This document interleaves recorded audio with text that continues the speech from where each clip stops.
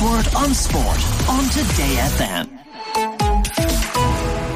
Okay, the Stephen Kenny era is almost certainly over. And we have Miguel Delaney, Chief Football Writer of The Independent, with us. Stephen Doyle, who of course does the 5 of 5, 6 and 6 sport for us. And Stephen, I know from conversations with you off air and some of the things you said on air, you have a certain degree of sympathy for Stephen Kenny.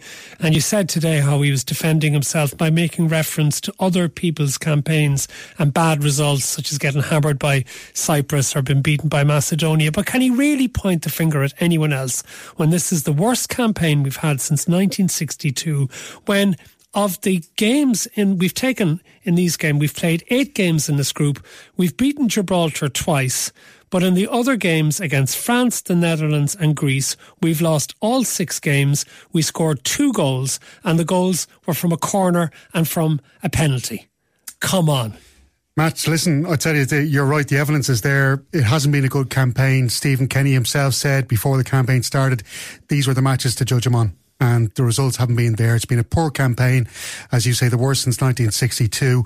And there's no excuses. I don't think. Mark Canham, the director of football of the FAI, will now conduct a review, as they did with Vera Pauw at the end of the World Cup, and he'll present the evidence to the board of the FAI at the end of this month, and they will then make a decision on his future.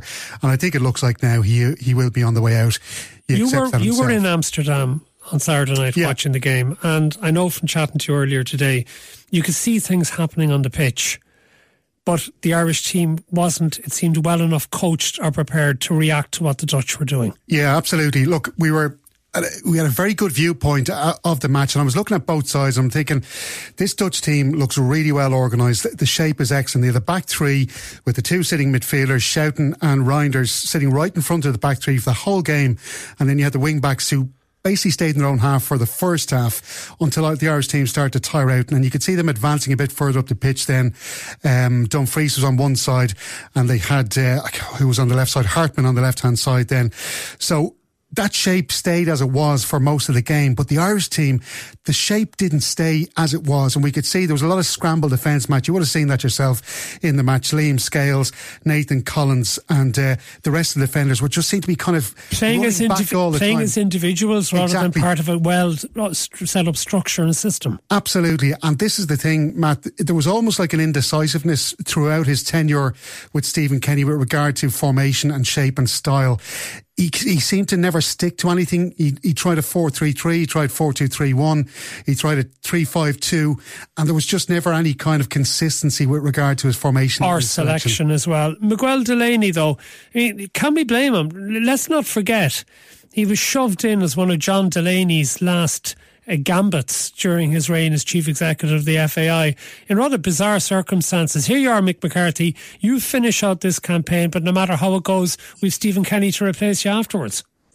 Yeah, and maybe the irony of that is that at the time it was seen as one of John Delaney's better moves, because I mean, to be fair, some of this is kind of separate to John Delaney in that there was this, I suppose, a massive public push and a will for Kenny to get the job, and I think we shouldn't overlook the fact that at the time he probably did deserve it. Well, actually, more than probably, really. He was.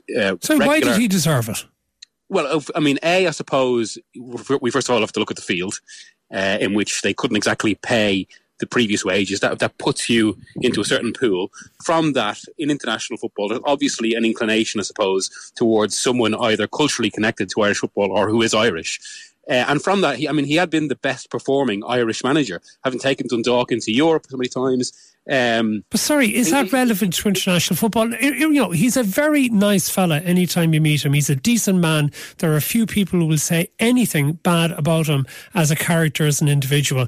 But I know there are fans of the League of Ireland who do not like it to be criticised, but, getting the occasional victory in a European game against often inferior opposition, does that qualify anybody from the League of Ireland to manage the Irish team? Well, you wouldn't put a player from the League of Ireland into the Irish team, no matter how bad it is, would you? Well, I mean, there's an argument for that as well. I think you potentially should. It all depends on the context. But let's not forget as well, it's not also about what he did with Dundalk, which is one part of it. It was also, that kind of that strange fudge at the time. But his results with the under-21 team were outstanding. Now, that is relevant because you're saying about the potential promotion. Well, if you look around European football now, very much the kind of trend isn't to get big name managers. A lot of the big name nations now see international management as separate to club management, and they promote people. So like the Spanish have been doing this for years, promote people from the underage side. And from that, again, yes, I think there was a logic behind it. It was also because, unlike a lot of, say, not mercenary managers, but managers we potentially could have got in with more famous names, more Premier League success or whatever, or Championship success, just on a 2 or 4 year contract, that would have been a short-term thing. Whereas part of the idea behind Kenny was that it was about changing the philosophy of the team and the identity. And again, look, let's be fair. I'm not defending it at the moment. I'm not defending results. I think it's time to move on. But I do think as well the idea was worth trying. There is an argument that maybe that idea went on a little bit too long. But he was always going to get this campaign. And yeah, I must say I would defend that view. I think it was fair to promote someone from the League of Ireland. It was also fair given his work with the under-21s. And I thought it was worth trying this. And again, let's not forget, because Kenny is only part of it, I think. And one of the frustrations even watching the Dutch game and the way they set up in some of the bigger games in this is that basically, it almost feels like it's half right. Like half of the approach is right. Okay, but hang on, Miguel, as a listener says, Albania have qualified for the Euros. Enough said. It doesn't all come down to money. It doesn't come down to having a player base that is playing in the Premier League. There are lots of countries who don't have player bases playing in the top leagues who are qualifying for the Euros. Geez, how many players did Iceland have in 2016? And I was going to move on to this. I mean, I totally agree with that. Part of it is the playing pool, but equally we're in, and this is why I think it's time to move on, because we are in an era, especially when 24 teams can qualify for the Euros. There's going to be 16 for the next World Cup, which is relatively high for a World Cup.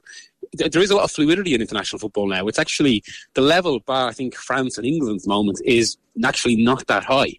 And there's a lot of teams at this World Cup that will have at this Euros, that will have arguably a weaker squad than Ireland, and certainly won't have a player of Evan Ferguson's quality. Yeah, you need to be in the top 33, Miguel, don't you, basically, to be in the running, whether it be qualifying directly or through the playoffs. So it's a really low bar. Can I just mention Kazakhstan as well as another great example? Yeah. A country that are on the verge of qualifying. They beat Denmark at home. They were 2-0 down to Denmark, then came back and beat them 3-2. That team basically consists of all home-based players in Kazakhstan, maybe one or two play abroad, plus a domestic manager as well. So it can be done if they've got strong enough players and if the manager has a strong enough philosophy and is able to go with what he believes in. I feel Stephen Kenny maybe just didn't back himself enough perhaps as a manager. Now, can I just say as well, like Gary Breen, in fairness to him, he's done a great article today in the Irish Independent, and he made some, it's a really balanced article. He mentions the fact that Kenny has changed the whole environment around the Irish team, talking about the coaching, the analysis and the sports science around the team, which wasn't there before as well. Jeez, but look at the results, Stephen. Look at the results. Listen, Matt, absolutely. Listen. I mean, there are listeners who are texting and saying, look at Scotland, look what Steve Clark has done. 100%. Only a few years ago, Stephen Kenny's team thumped Scotland 3-0 in Lansdowne Road. Yeah. The Scottish regrouped. Now you can say that maybe they have a few players who are a higher level. As well. Sorry? But the counter argument as well, the Scots actually persisted with Clark for a while and persisted through frustration for a while and eventually saw a reward. Now, I'm not saying Ireland should do that, but that is a potential counter argument. And this is the thing, I said, I'm not using this to defend him, I'm just saying he should be praised for that. And also the fact that he has blooded a lot of good young players that from into the under-21s and then into the senior side. And look, it hasn't worked for him. He deserves to go now at this stage, but I think we will reflect on Stephen Kenny's reign a couple of years' time. We only have a minute or so, and I'll start with you briefly, Stephen. Do we actually have enough good players to support Evan Ferguson and have a good team that could qualify for the next tournament? I think there is the guts of a good team there, Matt. The big issue, I think, is in central midfield. There's no strong midfielder there to hold onto the ball and dictate play in the same way as you might get, say, with Frankie de Jong for the Dutch. What do you think, Miguel? Do we have hope? I think the World Cup to finish in the top 16 in Europe is really too much. Everything now should be building towards 2028, which of course we're hosting. But that's kind of almost a line or a flag to put in the ground in that sense. I know we always seem to be going for the future, but that should be a very defined goal now, especially with the way it works and the more open European qualification. And Stephen, just in about 20 seconds, will the FAI sort themselves out commercially and the chief executive's under pressure? I think he is, Matt, and I think that he maybe needs to start basing himself in this country a bit more, and I think he really needs to get a title sponsor for the men's team because they really do need those finances now. Yeah, because we saw the Business Post reporting yesterday the sponsorship is down £1 million, and for all the talk of they don't need a main shirt sponsor, that they can get lots of secondary sponsors, the answer's in the financial accounts. They are way short of the money they need. We've got to leave it there. Stephen Doyle, thank you very much, to FM Sports anchor. Miguel Delaney, chief football writer, The Independent. The Last Word with Matt Cooper. Today